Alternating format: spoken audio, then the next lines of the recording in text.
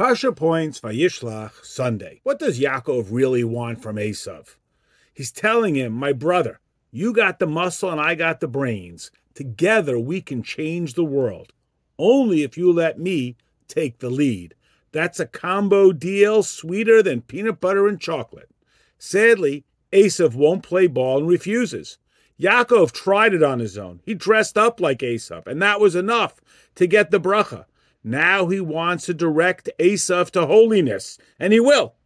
Yaakov's holiness, managing Esav's power, that's the winning combination.